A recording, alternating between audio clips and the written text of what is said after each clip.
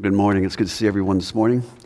If you would take your Bibles, we come to that time of our service where we look to God and His Word, through His Word, to hear what He might have to say to us this morning. We're in 2 Peter. We're in chapter 1. But if you look over at chapter 3, verse 1, you notice that this is the second letter I am writing to you, Peter says. 2 Peter 3:1.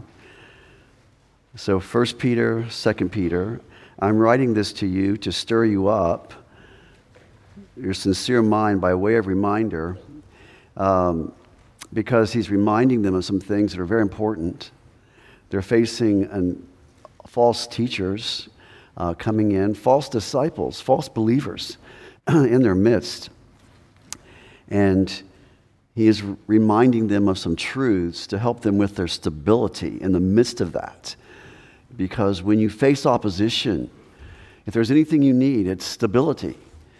It's the ability to stand firm on what you know. And it may be things you've heard over and over again, but you still need to be reminded. And Peter says that later in 2 Peter chapter 1, as long as we're in this body, I will always be reminding you, because we forget.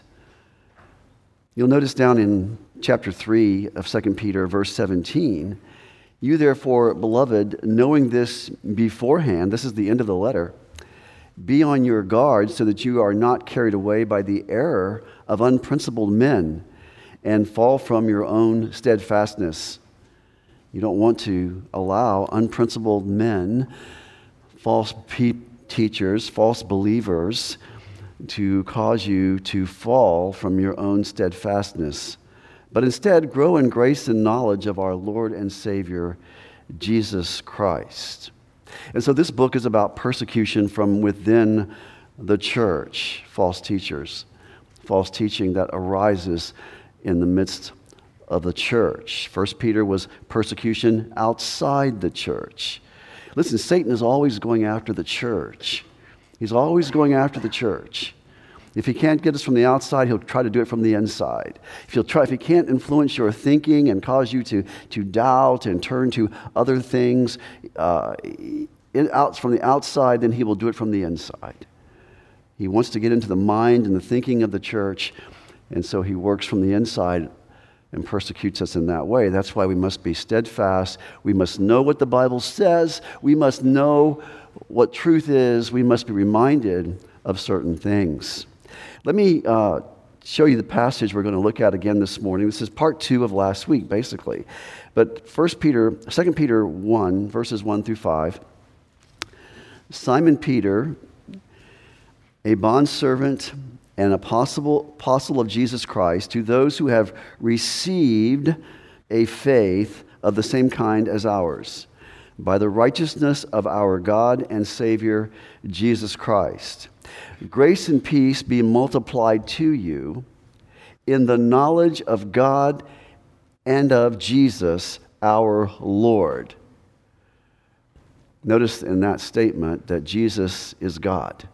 There's no article there. It goes together. God and Jesus, our Lord.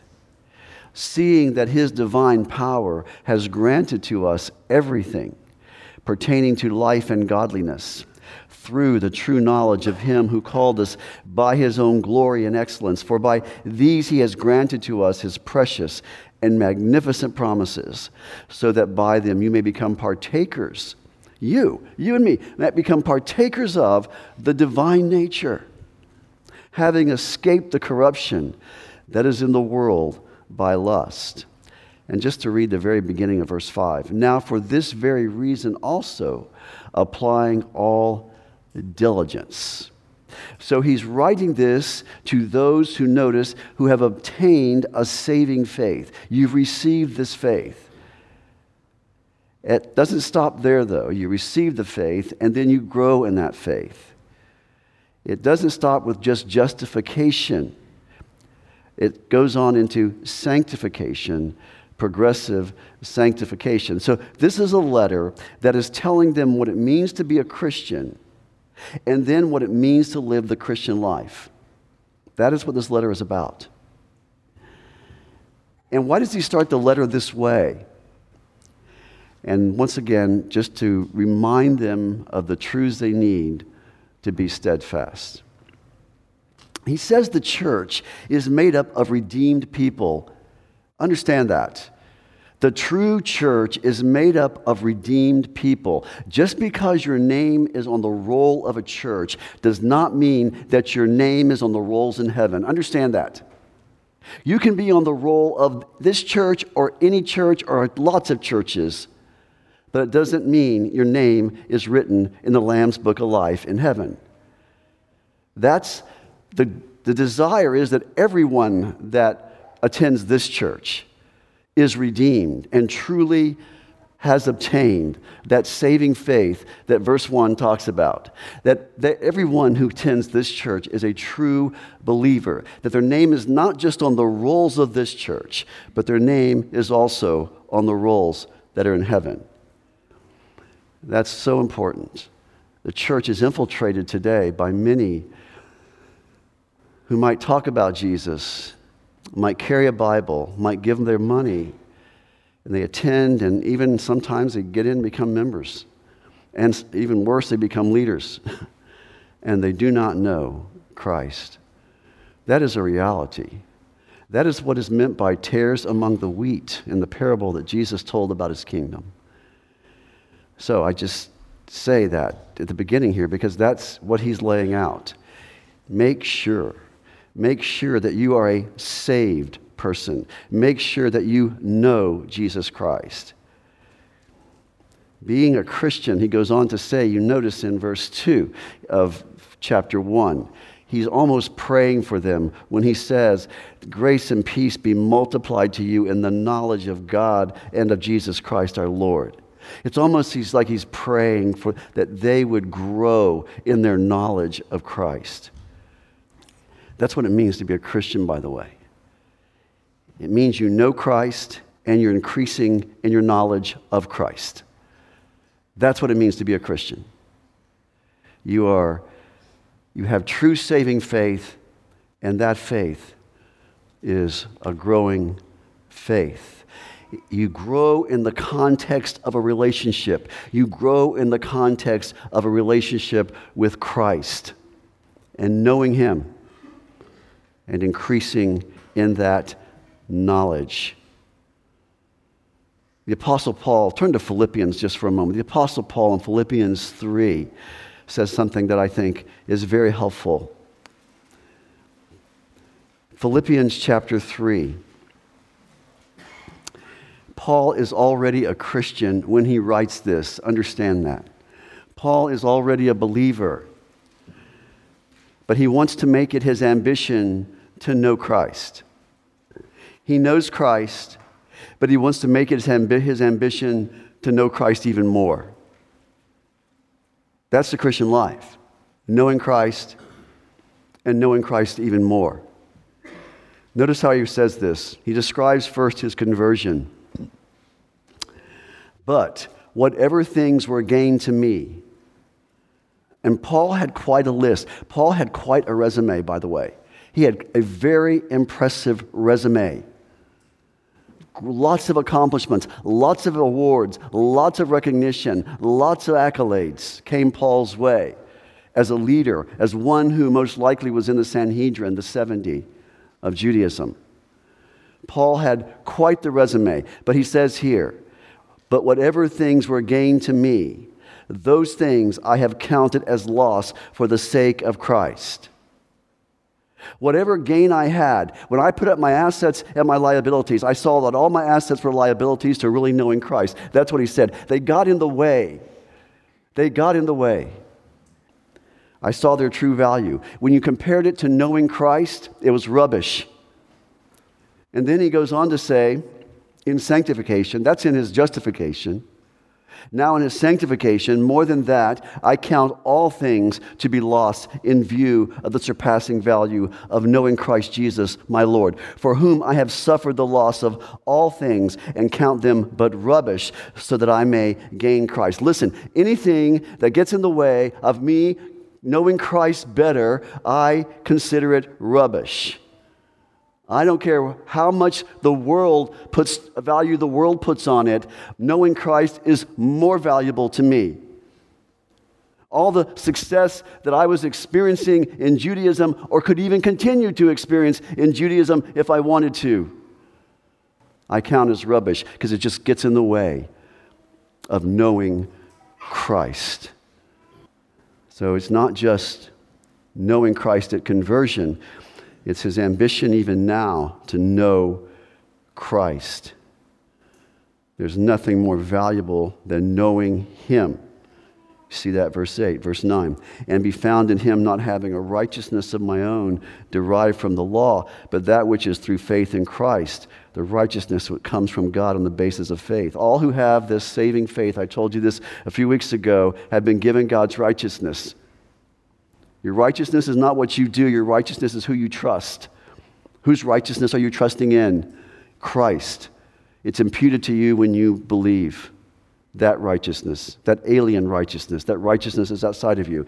Then he goes on to say in verse 10, that I may know him. See there? I may know him. Paul, you're a Christian. You already know him. No, I really want to continue to know him. And the power of his resurrection, the fellowship of his sufferings, being conformed to his death, in order that I may obtain, verse 11, the resurrection from the dead. Then listen to this, verse 12. Not that I have already obtained it or have already become perfect, but I press on so that I may lay hold of that for which I was laid hold of by Christ Jesus. Jesus made me his own, Paul's saying. He laid hold of me. He seized me. I was on the road to Damascus. I wasn't thinking about becoming a Christian. I wasn't thinking about Christianity for me. I was thinking about putting Christians to death. That's what I was thinking about. I never considered the possibility of any of this. He took hold of my life. And he took hold of my life for the purpose that I might know him and know him even better in an increasing way. And that the character of Christ, as we saw in these verses we're fixing to look at, that the character of Christ might be formed in me. See, all I'm trying to say, Christ is the beginning, Christ is the middle, and Christ is the end. It's all about Christ, my friends. It's all about Christ. And then he talks about some resources here in verses 3 and 4 that help us know this and help us know Christ better, that God has provided to us in verses 3 and 4. At the moment of salvation, I get this power, this divine power, Christ's divine power. Verse 3 says, I get this divine power where I am granted everything pertaining to life and godliness, relating to the spiritual life, this sanctification. This is how I grow in faith. God did not just say, okay, you're a Christian, now flesh it out yourself. He didn't say that. He says, no, you know me. I want you to grow in your knowledge of me. And I'm going to give you the resources to do that. I told you verse 3 is a very long, complex sentence in the Greek language, like Ephesians 1, very similar. It goes all the way down to verse 11. That's one long sentence. But the verb does not appear until verse 5. See the verb? Be diligent. This is where the power comes from for you to be diligent. Verses 3 and 4. He's going to tell you to be diligent. He doesn't just save you and say, now be diligent. He says, no, you've been saved. I'm going to give you the power, verses 3 and 4, to be diligent, verse 5, so that you can add things to your faith.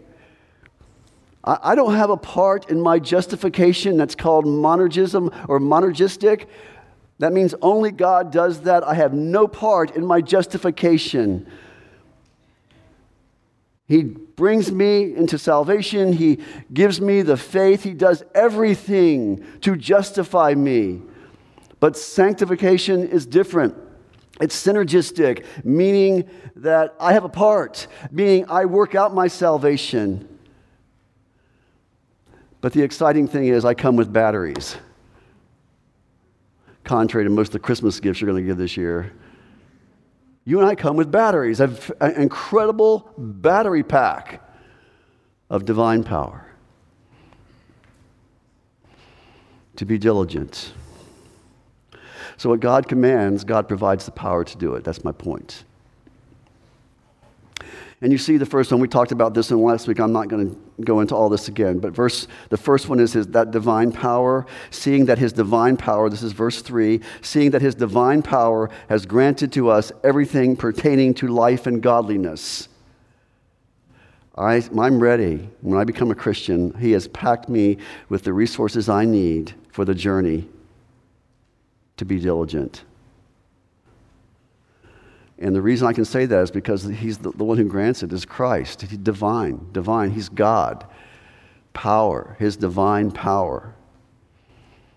I shared this with you last week, Ephesians chapter 5, when Paul is praying for the Ephesian Christians. His prayer is found in 1:15 through 19. Let me just read verse 18. Or verse 17, he says, I pray that the Father of glory may give you a spirit of wisdom and of revelation in the knowledge of him. I pray that the eyes of your heart may be enlightened. Folks, this is important. I pray that the eyes of your heart will be enlightened so that you will know what is the hope of his calling, what are the riches of the glory of his inheritance in the saints, and what is the surpassing greatness of his power toward us who believe.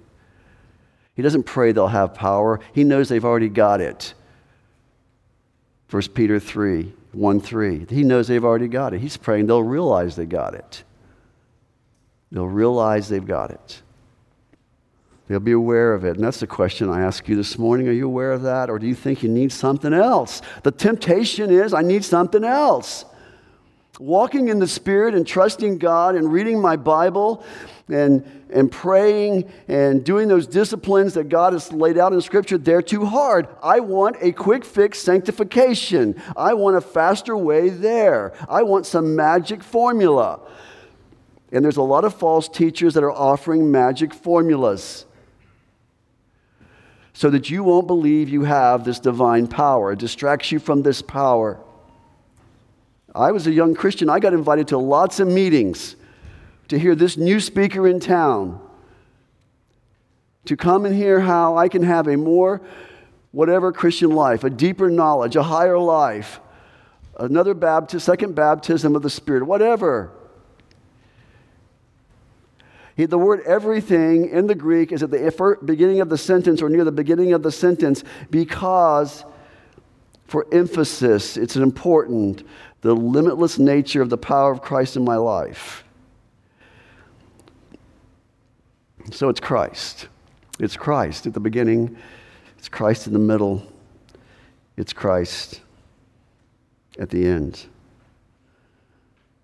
Colossians 2:6, you don't have to turn there, but listen to this. Therefore, as you have received Christ Jesus the Lord, so walk in him, having been firmly rooted and now being built up in him and established in your faith, just as you were instructed and overflowing with gratitude. See to it that no one takes you captive through philosophy or empty deception or the traditions of men. Listen, you are complete in Christ. That is the message of the book of Colossians. You are complete in Christ. Go to the next provision we see here in verse 3. We know Christ. This is what I just got through saying in Philippians with Paul. And what he's talking about here, see, he says, through the true knowledge of him. This is how I got the power. Through the true knowledge of him. Through by which we have access to Christ, because we have this divine, intimate relationship with the person of Christ. We know Christ through the true knowledge of him, epignosis. It's not a head knowledge. Talked about this before. It's a true knowledge. The head's certainly involved, but it's a true knowledge from within. This is important. I'm fixing to tell you something really important through this. Stay with me on this passage, on this part of the passage. Through this personal relationship, we are able to live out the Christian life. You must have this personal relationship to live out the Christian life. You must have more than just data, information. You want to grow in maturity, you must have and cultivate a relationship with Christ for that purpose. When I read my Bible, it's not just so I can check off, read my Bible today. No, I read it with the purpose in mind. I want to know Christ. I come to church. I want to know Christ. I worship. I want to know Christ. Those things are not an end in themselves. The goal is to know Christ more deeply, more intimately. You become more and more like the one you know. But you've been placed into a relationship with Christ so that you may know Him and you may continue to know Him. And see, what's so amazing about this knowledge of Christ is you had nothing to do with it. See the word who called us? See how it builds here? Through the knowledge of Him who called us.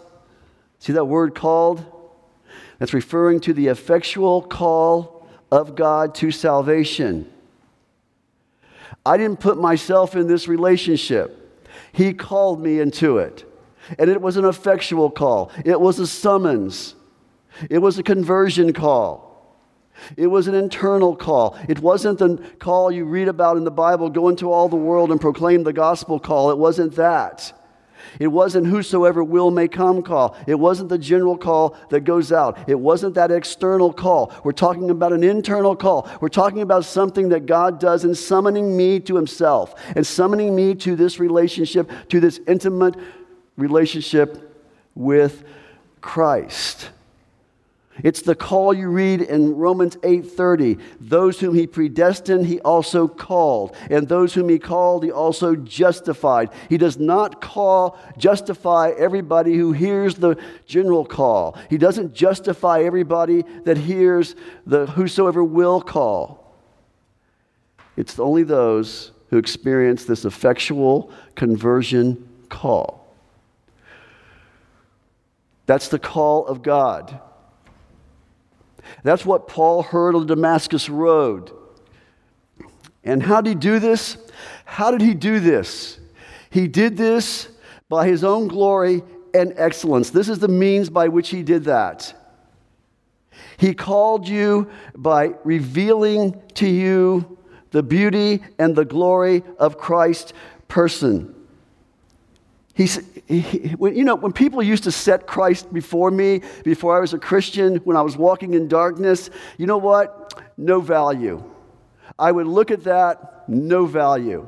I would go to church even. I was a churchgoer. Christ, no value. Oh yeah, I believed He was God. I believed He could save you. I believed He was the Son of God. I believed that He was a great teacher. I believed that He was a wise man. I believed all of that. But you put Christ in front of me, He was of no value to me. He was not more valuable to me than the things that Paul considered to be rubbish in his life. He was not more valuable to me than the other pursuits I had going on. But when He called you, you know what He did? He opened your eyes. And this is the difference, folks, because not everybody has experienced this call. He opened your eyes to the beauty and the excellence of Christ, something you could not see before. And all of a sudden, He opened your eyes and you saw it. Yes, I want that more than I want my sin. He enabled you to see that. He called you forth to love Christ. Get that. To love Christ. Explain that to me. How 1 minute I'm indifferent towards Him and the next minute I love Him. What is going on? How do I explain that? Turn to 2 Corinthians chapter 4. Hold on to 1 Peter. Or 2 Peter. We haven't been in this book long enough. 2 Peter. Hold your hand there, but go to 2 Corinthians chapter 4. This is how conversion is described here for us. In 2 Corinthians 4. In 2 Corinthians chapter 4, we're in a section that is talking about spiritual growth. You see that in 3:18. But when Adam and Eve sinned, think about this. When Adam and Eve sinned, Originally, before they sinned, they were made to desire what was desirable. Before they sinned and fell, they were made to desire what was desirable. They were made to desire God. That's how they were made. When they sinned, they lost that desire. Our desires are corrupt. We now desire lesser things than God, more than God. Paul's words, rubbish. We love our sin. We love darkness. We hate the light. We love filth. We despise beauty. That is the human condition. What changed? What changed for Paul? What changed for you? What changed for me as a Christian? To be able to say the surpassing worth of knowing Christ. In sin, I lost the desire, but now God has somehow given me a desire for it. Look at 2 Corinthians 4:1. Therefore, since we have this ministry, as we receive mercy, we do not lose heart. Paul says the only reason I can preach is because he saved me. I don't lose heart in preaching it. He says, because God has been merciful to me, I know God will be merciful to others.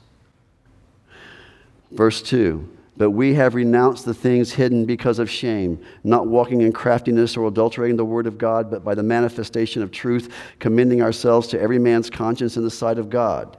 I'll tell you what, even though it's getting hard for people to listen to the message, Paul says, I'm not going to change the word. I'm not going to adulterate the word of God to get an effect.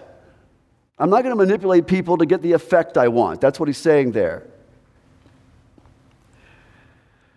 Even when it's discouraging, I refuse to practice cunningness. I refuse to tamper with the word of God. I commit myself to the truth. You know, a lot of preachers today are not committed to that, what Paul's saying there. They'll make the word say whatever they need for it to say, to draw a crowd, to be popular, to be liked. That's a temptation, a hard, strong temptation. Make the message easy. Take repentance and sin and don't talk about those things because they offend people. No, he says, I'm not going to go after some effect by adulterating the word of God and tampering with the word of God. I commit myself to the truth. I want to be known by the people, but to their conscience, that I'm one who is committed to the truth. Verse 3, and if our God, now listen to this. This is important. And if our gospel is veiled, it is veiled to those who are perishing. This is my testimony.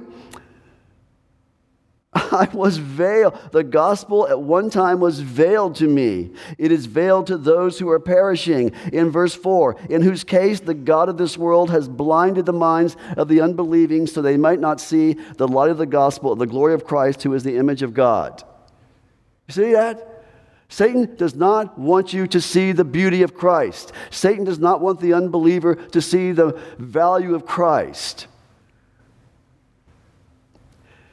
He wants to keep them from seeing the light of the gospel, because the gospel light is the only thing that can shatter the darkness.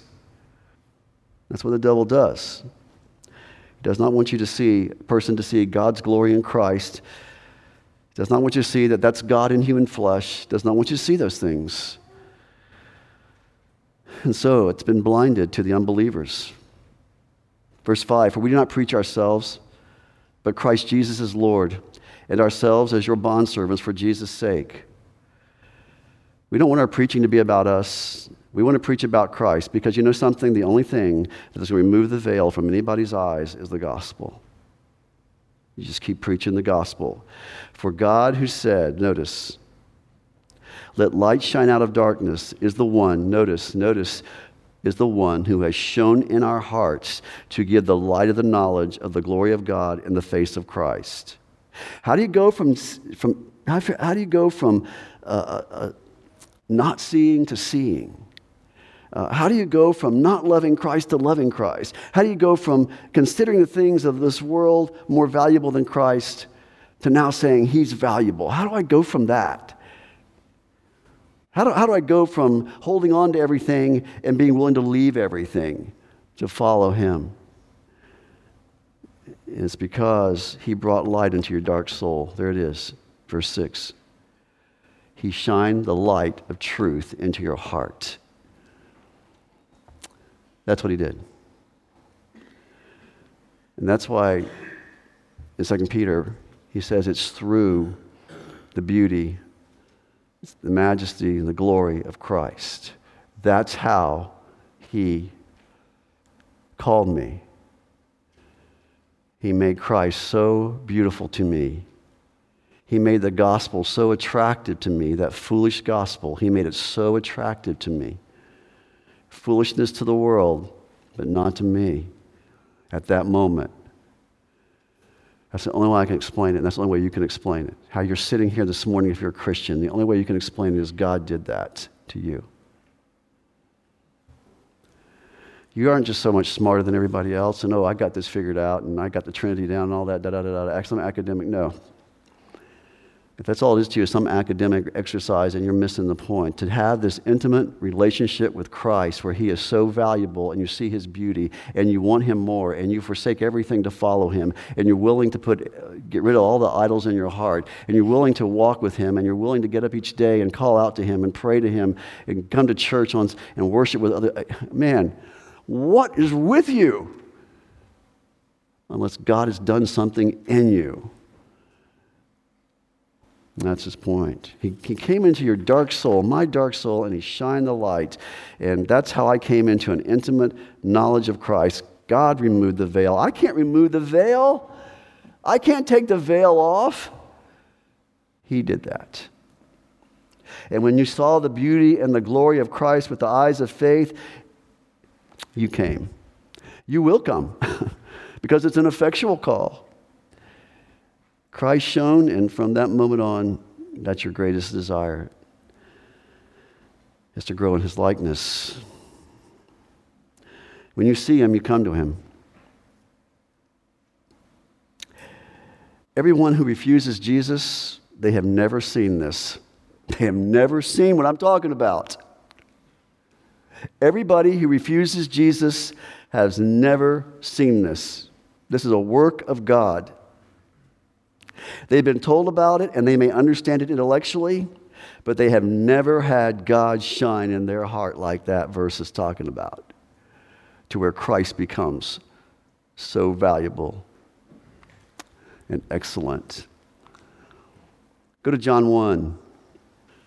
John chapter 1, verse 9. John 1, 9. Not 1 John now, this is John, the Gospel of John 1, 9. There was the true light which coming into the world enlightens every man. Now that's not universalism. That just means giving information. That just means letting men see, hear the truth, know the truth and intellectually, but this is not talking about salvation here. And I say that because you can see in the next verses, but it gives men enough information to hold them accountable through creation and conscience.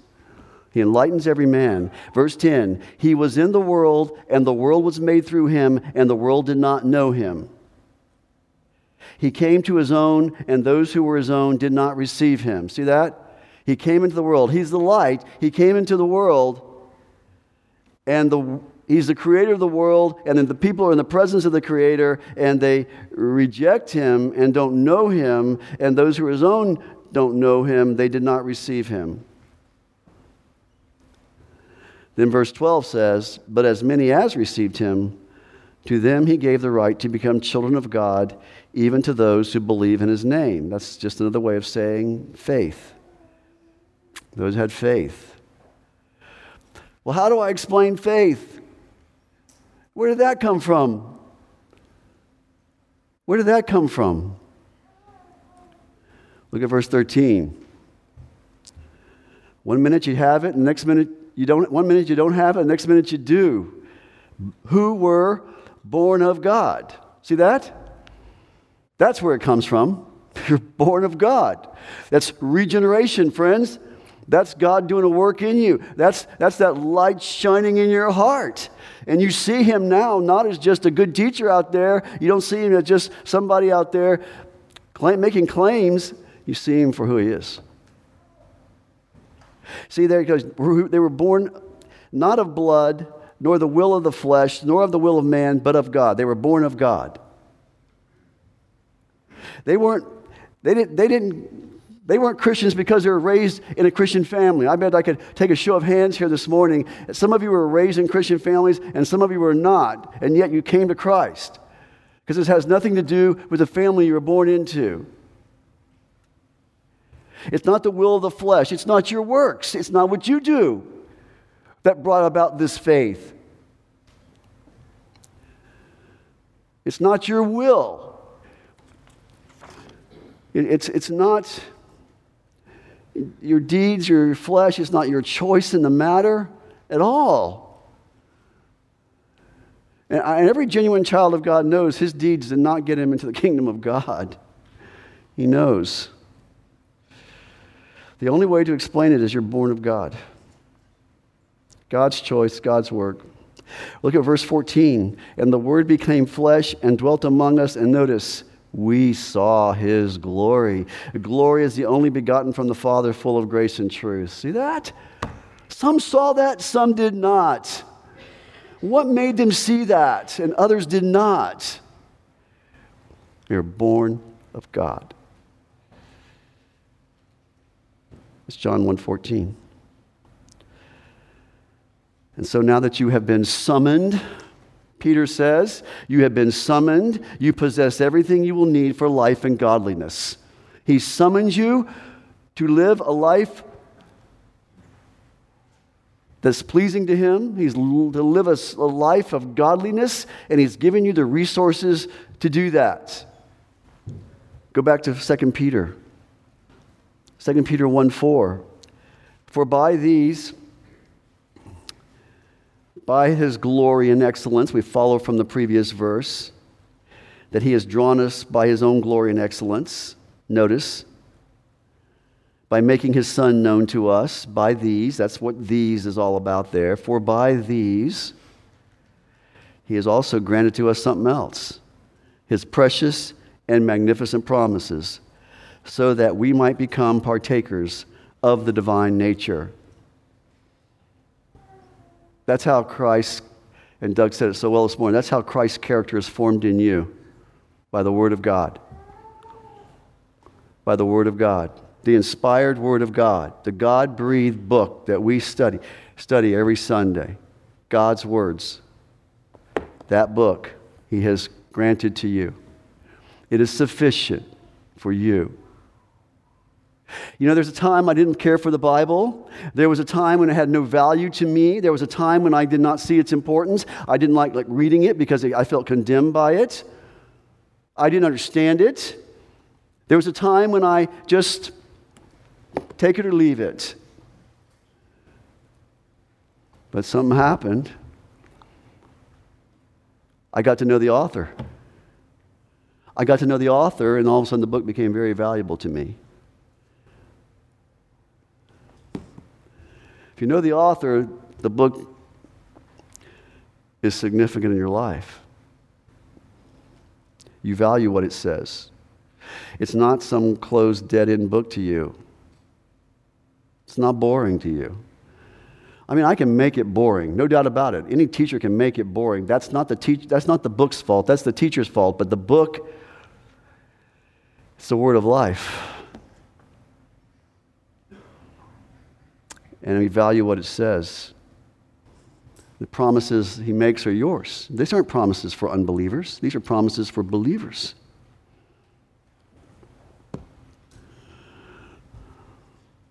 You came to know Christ in truth. And this just cultivates that intimate relationship that we're talking about, because your spiritual growth takes place in the context of an intimate relationship with Christ. If you feel like your Christian life is not growing, you feel like you're a Christian, two, you believe it's not growing, you need to check your intimacy with Christ. Go back there. And you need to get into His Word and meditate on His Word and fall in love with your first love again. Go back to the former things. John says in the book of Revelation, go back to the former things. Reading your Bible, praying, fellowshipping with other believers. So there's lots of promises that he's given us. What are those promises? Psalm 119, 103. How sweet are your words to my taste. Listen to this. How sweet are your words to my taste, yes, sweeter than honey to my mouth. Todd Murray talks about a dad who put honey on the cover of his Bible and told his kids to lick it off. Now you might think, yeah. But what an object lesson. What an object lesson. Now, kids won't think of that the same way you as an adult would think of it. You think of all the 15 million germs floating around the world. They're just thinking of, wow, yeah, honey. I thought, but that's pretty good. Taught a point. The end of the book of Judges, you see the cycle of sin for deliverance. You have a cycle of sin, then they move into a deliverance, then back into sin again, and the book just goes on and on. Everybody just did what was right in their own eyes. And that's how so many people want to live their Christian life, what is right in their own eyes. And God has instructed us how to do this. I have everything I need. This book is sufficient. I don't need to go anyplace else to find out how to live the Christian life. In fact, I can't even do everything it says in here. Why in the world am I going to go somewhere else and find out some more information? I mean, this is enough for a lifetime and more. And we're tempted to look other places. I know that. Every time a book comes in the Christian bookstore, I mean, you got to evaluate it. And you get the point. I said that too many times. You got the point. He promises forgiveness. That's a big one. Colossians 1:13. You don't have to turn there, but for he rescued us from the domain of darkness and transferred us to the kingdom of his beloved Son, in whom we have redemption, the forgiveness of sins. Hey, all your sins are forgiven. That's a promise. You may not always believe that, but it's true. God's Son in Christ, your sins are forgiven. If you don't have the Son, your sins are not forgiven. You will die in your sins, and you will experience the wrath of God. But for a believer, your sins are forgiven. There is no condemnation for those who are in Christ Jesus. He's promised us truth. I love this one. He's promised us truth in John 8:31. Jesus said, if you continue in my word, you are my disciples, and you will know the truth, and the truth will make you free. It will make you free from the pursuit of trying to find the right way, is one of those freedom points he's making. It will set you free from the bondage of your sin. He gives you the first warning here. There are going to be false believers, because there are going to be some people who say they believe, but they don't continue. When people tell me, well, I used to be a Christian. I used to believe that. I don't believe that anymore. I would say to them, you never were a Christian. You never were. I don't care what your profession was. I don't care how many tears you shed. I don't care how many times you got baptized. I don't care what you did. If you tell me that you abandoned the faith, I say to you, you were never a Christian. You were not born of God because you can't. My Christian life may not always look pretty or biblical, but deep down, I know Him. And there's no abandoning that. I may not always live the way I want to live. But if you abandon Him, listen, you're apostate. Listen, you are like those teachers of chapter 2. You never knew Him. You just never knew Him. 1 John chapter 2, they went out from us because they never were of us. Of us. And He's given you the Holy Spirit. That's another promise. I have the Holy Spirit. I'm the temple of the Holy Spirit. My body, He lives in me. Christ in you. It's a tremendous promise, a tremendous resource. It's not just a data book for us to argue doctrine over with people. It's something for us to be equipped with so that we can resist error. So that you may become, notice in verse 4, that you may become partakers of the divine nature. That word partaker is a word of fellowship. It's a word of that I may have something in common with God. That's the idea. His divine nature. That I would be like God. That's the goal. That is the goal of your Christian life, is to become more and more conformed to the image of Jesus. It's to become more and more like God. It's to be an imitator of God. Ephesians 5:1. He indwells in us. In that sense, we're partakers for sure. He indwells in us. The Holy Spirit purposes to make us holy. It's given to you so that people can look at you and say, you're just like your God. It's kind of like you have his nature. It's kind of like John 1:12 I read a while ago, become children of God. A child resembles their parent. And we have been given the right to be children of God so that we can resemble God. Same idea. Have things in common with God, his nature, his attributes. It's not what some people have said, oh, it's you become a God. No, you don't become a God. Some false teachers say that. No. Or the Hindus say you get lost in the Godhead. That's not it either. There's God and there's us, okay? There's God and there's us. And if you're not feeding on the Scripture, if you're not feeding on the promises, you're not going to be conformed to his image. Because your ability to partake of the divine nature never happens apart from the Bible. It just doesn't. It doesn't. You just can't live your Christian life apart from the Bible. How can a young man keep his way pure? By keeping it according to your word. Your word I have treasured in my heart that I may not sin against you. That's Psalm 119, 9 and 11. John 17, 17, sanctify them in the truth. Your word is truth. John 15, 3, it's the word that prunes you. We're pruned. The word prunes you. The branches are pruned so they'll be more fruitful. It's the word that's doing that. It's cleaning you.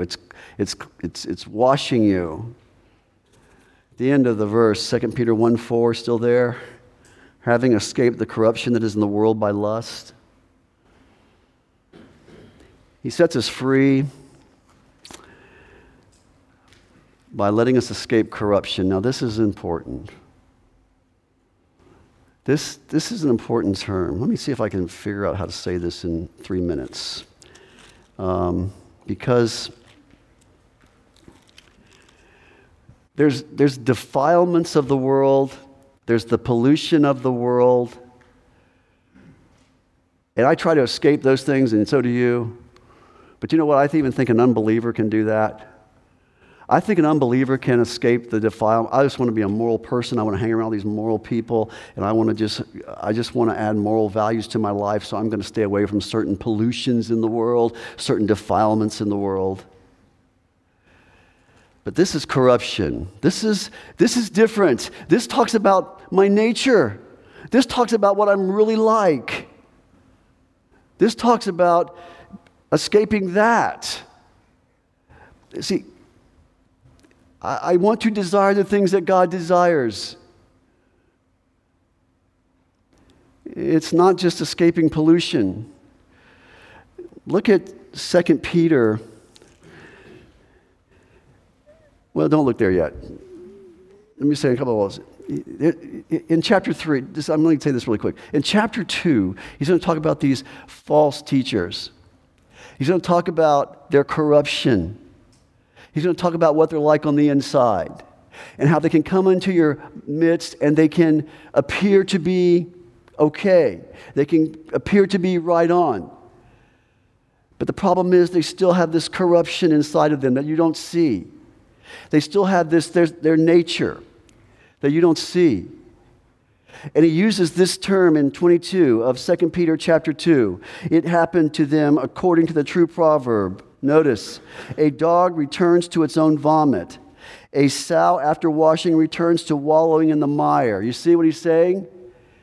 You can dress up a dog. You can call the dog your child if you want to. You can put him in one of the dog shows I saw on TV on Thanksgiving Day. You can do all of that with your dog, but let your dog go out in the front yard and lose his lunch and see what he does with his lunch. But I don't want to get crazy here with this illustration. But the point is, he's still a dog. That's the point. The corruption doesn't leave. The nature doesn't leave. He's still a dog. The sow, the pig, the same way. You can put a bow on your pig's head. You can let your pig come in the house and do all those things you do with a pet. But let it rain outside, let it get muddy outside, and watch what he does. He acts like a pig because that's his nature. I need something to get rid of my nature. That's my problem. And that's what he's saying about these false teachers. Their nature will eventually come to light. See, he's allowed me to escape my corruption. Now, I'm not saying I don't fall back into it sometimes. I sure do. But I don't want to. I don't want to. I don't want that nature anymore. Your dog's not going to say that. He's going to say, take this dumb bow out of my hair and let me just be a dog. But I don't want to. He allowed me to escape that corruption that is in the world. We've seen the beauty of Christ. And Christ only appeals to those whom God has called and given this new nature. Listen, if you don't desire the things of God, if you find this book extremely boring and a waste of time, you need your nature changed. That's your problem. And only God can do that. I can't do that. Your wife or your husband can't do that. Only Christ can do that. It's 12:01. Let's go. Father, thank you for our time. Thank you, Father, for your word. Thank you for truth. Thank you for these tremendous resources you've given us to be diligent, that we can go and be diligent. Thank you, Father. We love you and thank you in Jesus' name. Amen.